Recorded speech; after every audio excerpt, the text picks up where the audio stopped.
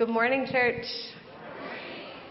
I was trying to picture what it was going to be like to be up here preaching. I've done prayers of the people with y'all before, and I've done the opening at church, but preaching the word is something very different, and it's really humbling, and it's an honor to be here and to share with you what the Lord has been teaching me in His Word.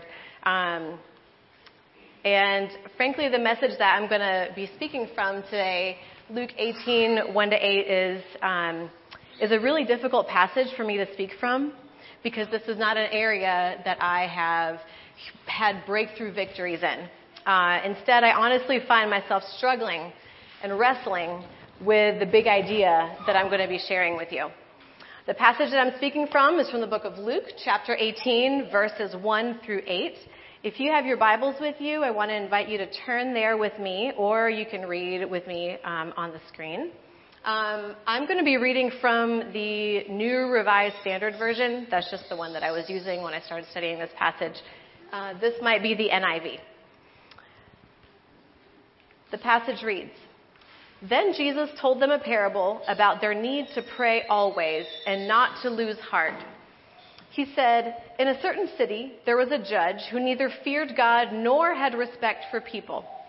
In that city there was a widow who kept coming to him saying, "Grant me justice against my opponent." For a while he refused. But later he said to himself, "Though I have no fear of God and no respect for anyone, yet because this widow keeps bothering me, I will grant her justice so that she may not wear me out by continually coming." And the Lord said, "Listen to what the unjust judge says. And will not God grant justice to his chosen ones who cry to him day and night? Will he delay long in helping them? I tell you, he will quickly grant justice to them. And yet, when the Son of Man comes, will he find faith on earth?" This is the word of the Lord. Please bow your heads with me and pray. Heavenly Father, thank you for being in this room with us right now. Thank you for delighting in each of us. Whether we succeed or whether we achieve our goal or fall short, thank you for faithfully showing yourself to us in your word, and for revealing your love, bestowing your encouragement for our journeys on earth, and showing us ways out and forward when we experience disappointment. Please soften our hearts and the minds of those who are listening. Cause them to be receptive to your voice, to your message of love. Lord, would you please fill me with your Holy Spirit? Use me. Speak through me. I offer myself up to you, Father. And it's in your powerful name, Jesus Christ, that we pray. Amen. Similar to Amber, I am a child of the 90s. And I'm going to open this sermon with a clip from a movie that you may know. And if you don't, I invite you to watch it. This is a clip from Cool Runnings. Anyone remember Cool Runnings? Yes? Okay, good. You should go watch it again if you haven't seen it in a while. It's based on the true story of 4 Jamaican sprinters who, through an unfortunate event, did not make it to the 1986 Summer Olympics. But they were determined, and they decided to form the first ever Jamaican bobsled team, and they wanted to compete in the 1988 Winter Olympics in Canada. The Olympic Committee in Jamaica, somewhat understandably, would not support them, and so these poor men had to raise their own way to the Olympics, which, as you might imagine, is not cheap. So I picked this particular clip because when I read about the nagging widow in Luke 18, I just can't help but see this scene in my head. So I may or may not have watched it multiple times growing up if this scene came to mind. Here we go. I'm not asking for a winter sports program. All I need is a lousy 20 grand so I can get us to the Olympics. That's all. This is the coach. Olympic Committee. These boys have never even seen a sled race before. I have been looking at sliders since I was 12 years old. If I say these kids can make it to the Olympics, they can make it to the Olympics. Well, I'll tell you what we do. Practice down here with the boys a bit more. And when you're a little further along, I'll come along and see you. No. Now, just a minute, Mr. Blitzer. This country enjoys a highly pleasant tradition. And if you think I'm going to give you the little money we have so that you can parade us around in front of the world like a freak show, you've got another thing coming. It's bad enough how you embarrassed your own country. I'm certainly not going to allow you to embarrass ours. No votes here. That's okay, George. We'll get the money. Do the words give up mean anything to you? Not a thing. Some people say you know they can't believe Jamaica we have a bobsled team. Some people say you know they can't believe Jamaica we have a bobsled team. Hi, I'm here to offer you an opportunity of a lifetime. We're looking for sponsors for the first Jamaican bobsled team.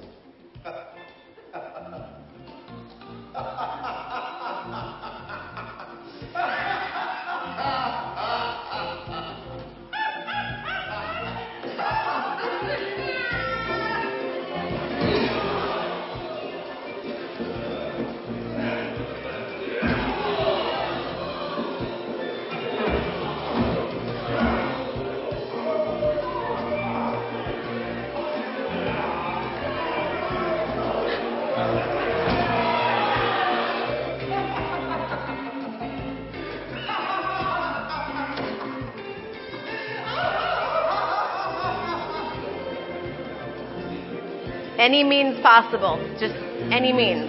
Got to get to the Olympics.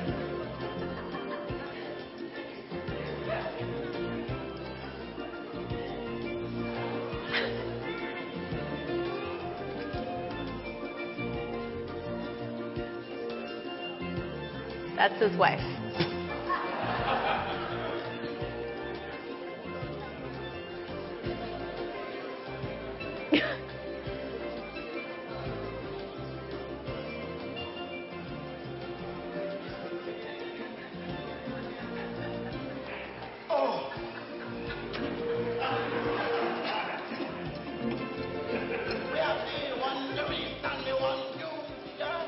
I'll pay you $1 to shut up.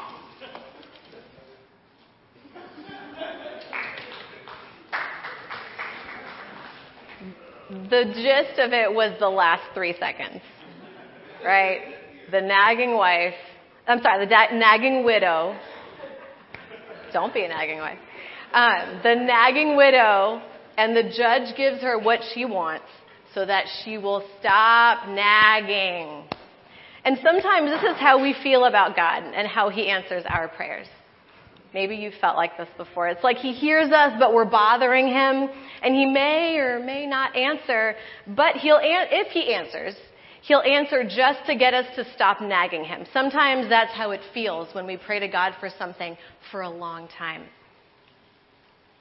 Jesus tells this parable to a group of townspeople and Pharisees, and the main characters of the story are a judge, who, as Jewish people would have understood back then, was someone who symbolizes justice, someone who gave out sentences, and he helped resolve townspeople's issues, determine what was right and what was wrong, and he would try to do so fairly and peacefully. Jesus' second character is a widow. The main idea that I believe Jesus wants us to walk away with from this passage in this parable is in verse 1. Pray always and do not lose heart. I was supposed to preach this sermon a few weeks ago, but I got laryngitis, which is, minor thing that you need when you're preaching. But I can't think of a better time to preach this passage following what Amber shared with us just a few moments ago. Praying always and not losing heart. And then at the end of this passage, what does it mean? When Jesus comes back, will he find anyone who is faithful? Your translation of pray always and do not lose heart may say, pray persistently and do not give up.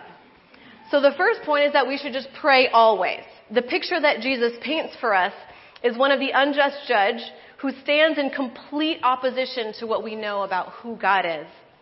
What's God like? Take a look with me at verse 2. It says, there was a judge who neither feared God nor had respect for people. The NIV translation says the judge didn't care what people thought. Not only is this what Jesus is saying about the judge, but later in the text in verse 4, the judge actually says this about himself too. Though I have no fear of God and no respect for anyone, he knows who people say he is, and he is fine with that. That's a red flag, friends. That's a red flag.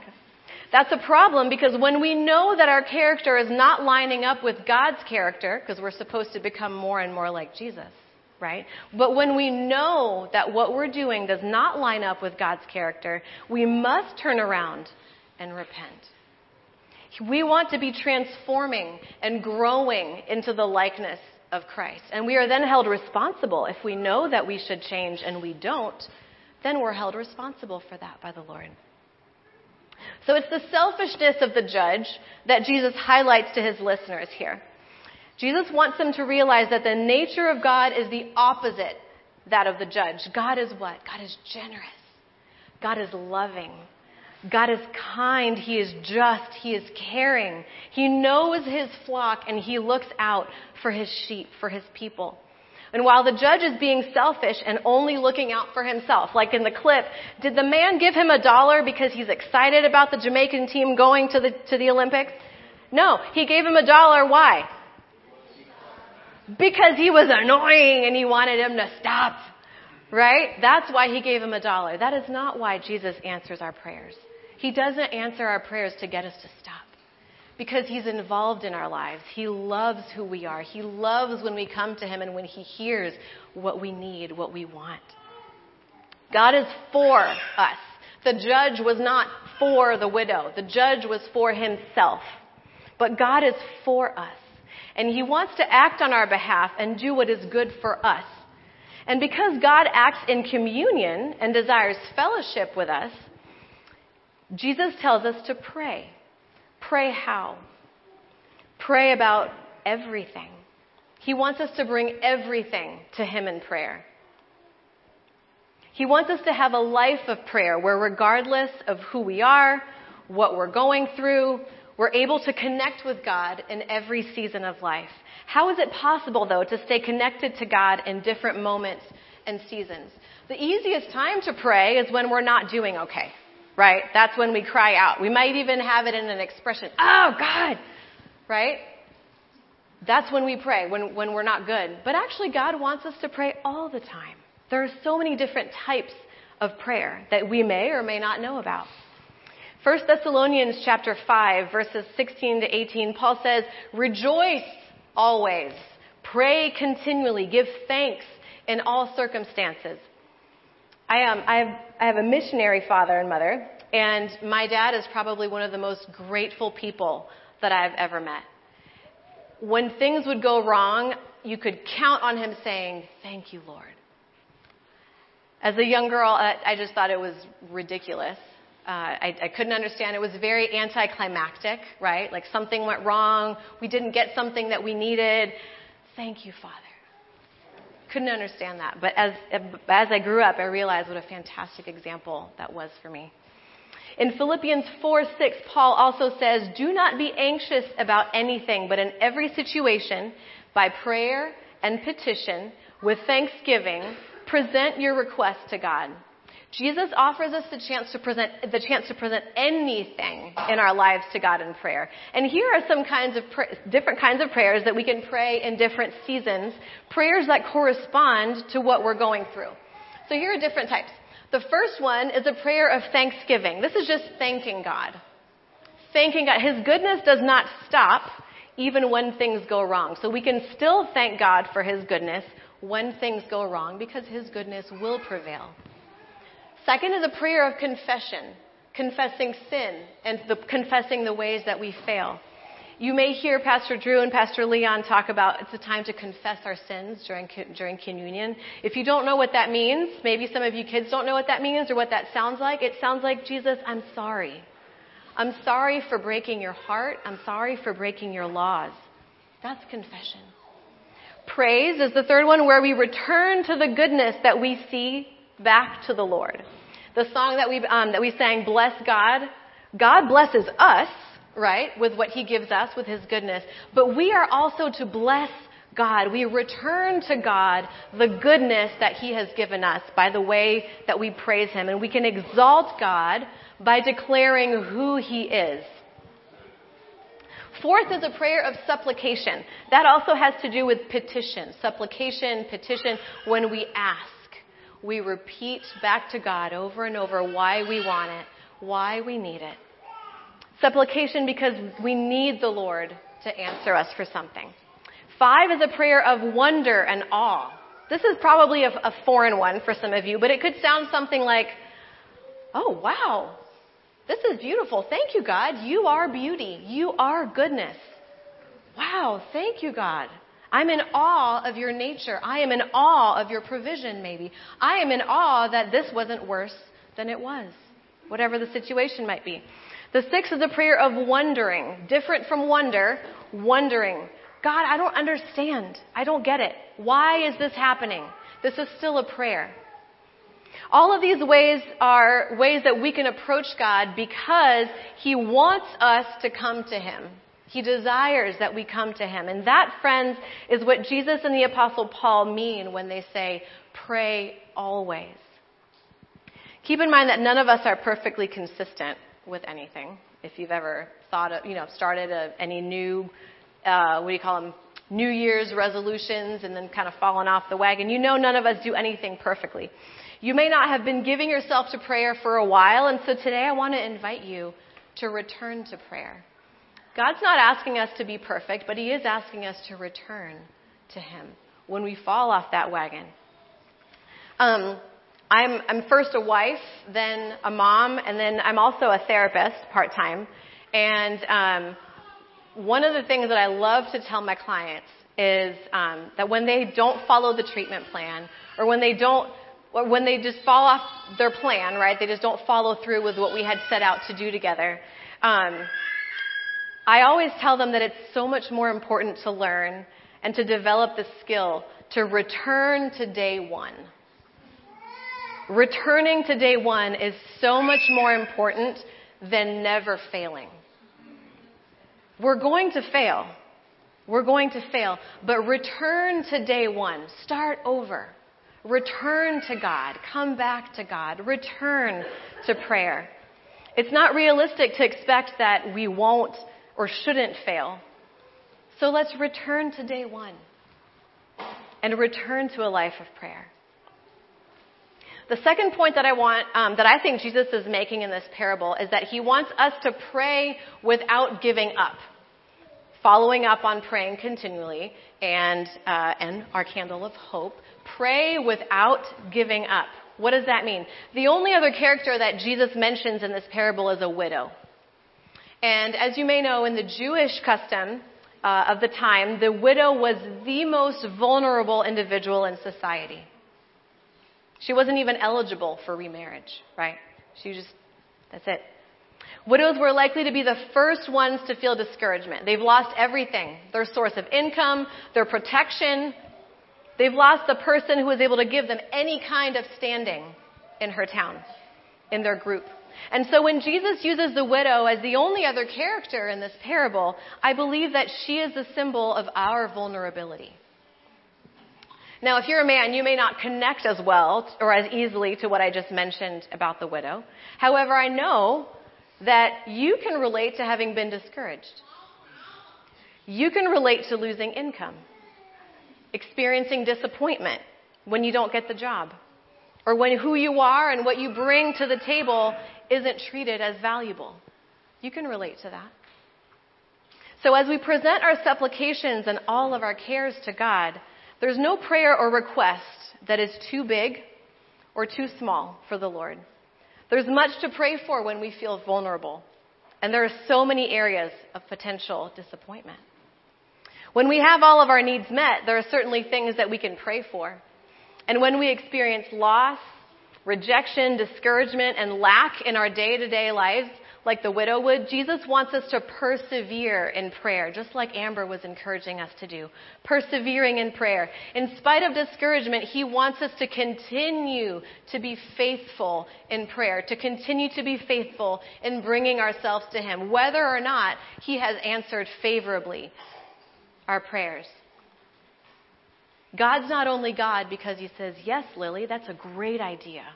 I will grant you that. He's not only God because He says yes. He is also God because he says no. You're still a parent if you say no to your child, right? He is still God when he says no. The Old Testament prophet Habakkuk was one who experienced a lot of discouragement. He's kind of an obscure prophet, but he cried out to the Lord in one of the most raw manners that I know in the Bible. In Habakkuk chapter 1, verses 2 and 3, we're going to put it up in a second. We read a fantastic example of what it's like for us when we are at our most vulnerable state. Habakkuk cries out, "How long, Lord, must I call for help, but you do not listen?" Who's ever prayed that in some form or fashion? How long do I have to pray? Or cry out to you, "Violence, but you don't save." Why do you make me look at injustice? Why do you tolerate wrong? Ever read the news and wondered that? God, what are you doing?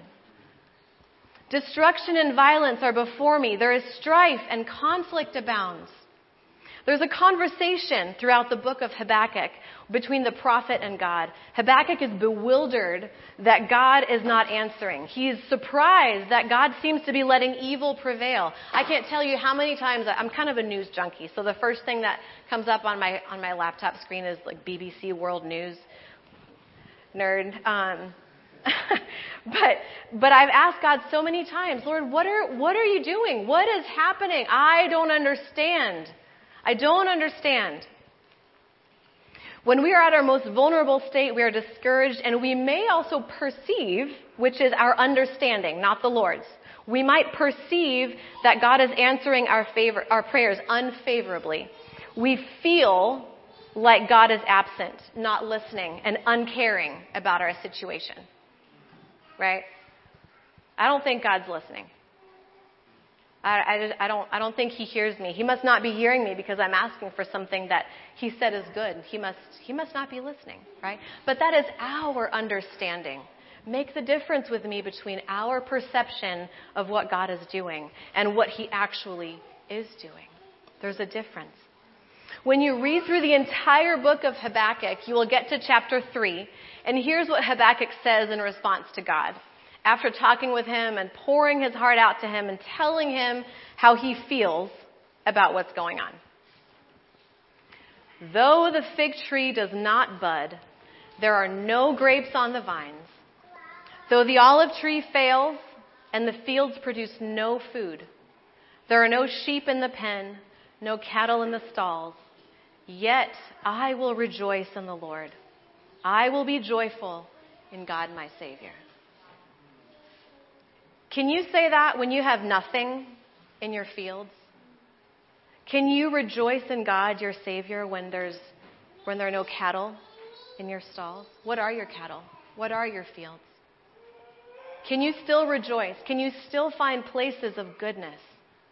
Can you still say, "Thank you, Lord," like my dad did after we had a car accident? Thank you, Lord. Can you? From a human standpoint and the way that I would prefer prayer to work, God still didn't answer Habakkuk, and he still doesn't have any food or safety, figs, cattle, nothing. None of his basic needs are met. But just like the persistent widow in Jesus' parable, Habakkuk didn't give up, didn't give up even though all the things that he wanted and all the things he needed still had not been granted to him. And like me and you, even though we present our request to God, and we still haven't had the answer that we're looking for, or we haven't received the answer we desire, God is still faithful. He is still faithful. In verse 7 of the parable, Jesus says, "Will not God bring about justice for his chosen ones who cry out to him day and night?" Who are his chosen ones? Us, his children. Will not God bring about justice for his chosen ones who cry out to him day and night? Will he keep putting them off? I tell you, he will see that they will get justice quickly. Now, our version of quickly is not the same as God's, right? That is certain. But I believe that the emphasis here is on the imminent presence of God to the vulnerable prayer warrior. I'm going to say that again. The imminent presence of God to the vulnerable prayer warrior. is what God wants us to hear. He is there. He is here. When you look at Scripture, when you hear Jesus say, God is faithful, pray with persistence, don't give up, God wants to hear our prayers. God wants us to present our supplications to Him. He wants us to commune with Him and experience fellowship, to connect with Him in a life of prayer and remind us as quickly as possible that He is still faithful. Sometimes we only look for what we want to see His faithfulness. I'm only going to say God is faithful if He answers my prayers. But can you look for His faithfulness even when God says no? It's still there, but we usually only have eyes to see what we want. Right? And that's where prayer comes in. That's where the life of prayer comes in. When you pray prayers of wonder, when you pray prayers of supplication, that is when our eyes are opened to see God's faithfulness, even when He might say no, or maybe, or later, not maybe, but later, to our supplications. The final point that I want to make this morning is in reference to the last verse in Jesus' parable, verse 8. He says, I tell you, He will quickly grant justice to them, and yet when the Son of Man comes, will He find faith on earth? What does that mean? When the Son of Man comes, will He find faith on earth? What is He referring to here? Faith in what? Well, considering that God's version of quickly is not our own, I think that Jesus means that He wants to find believers continuing to trust in God's word. What does it say? Verse 8. Will He find faith on earth? He wants to find us faithful to His word. And how do we keep faith intact? How do we not lose hope, like Amber was saying? I'm going to keep referring to you, Amber. So it's just such a perfect intro to this sermon. How do we not lose hope when we're asking God for something that might not be in our time to receive? How do we do that? How do I not despair when it feels like my life is being overtaken by evil? At times it can feel like we're asking, what's the point? If I'm not going to get it, what's the point? What's the point of trying or of praying if God is not going to answer me or rescue me? Why am I bothering to pray? God doesn't only answer our prayers in the present, though, and this is probably one of the most difficult things for me to grasp and to understand and to be grateful for, if I'm completely honest. God doesn't only answer our prayers in the present. God also answers our prayers in the light and in the hope of the gospel. When He returns, He will right every wrong. So sometimes our prayers that we think go unanswered now are going to be answered in full when He returns. Can you wait in faith, friends? Can you wait faithfully? Can He find you faithful when He returns?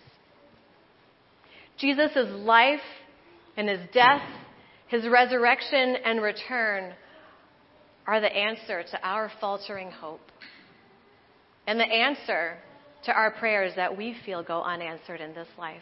And they might go unanswered in this life. In verse 8, when the Son of Man comes, it's referring to Christ's second coming. Our faith and our hope as believers is in Christ. As the conqueror of death, the conqueror of widowhood, the conqueror of all of our vulnerabilities and discouragement, Jesus is coming back. But nothing will be set perfectly right until that day. That's hard. That's really hard, because what does that mean about some of our prayers? What does that mean about some of our desires? It means that some of them are going to go unanswered until Christ returns.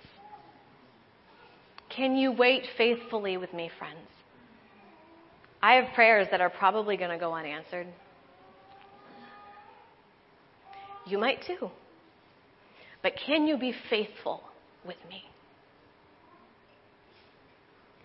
In the meantime, pray persistently and don't lose heart. And when you lose heart, return to a life of persistent prayer. I'd like to close with Habakkuk 3:19 that says, "The sovereign Lord is my strength.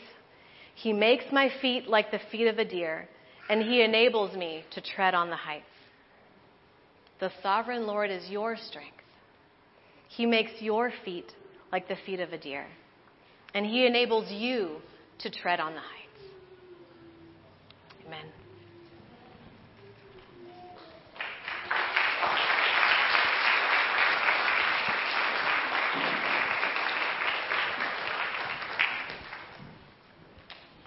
Amen. Amen.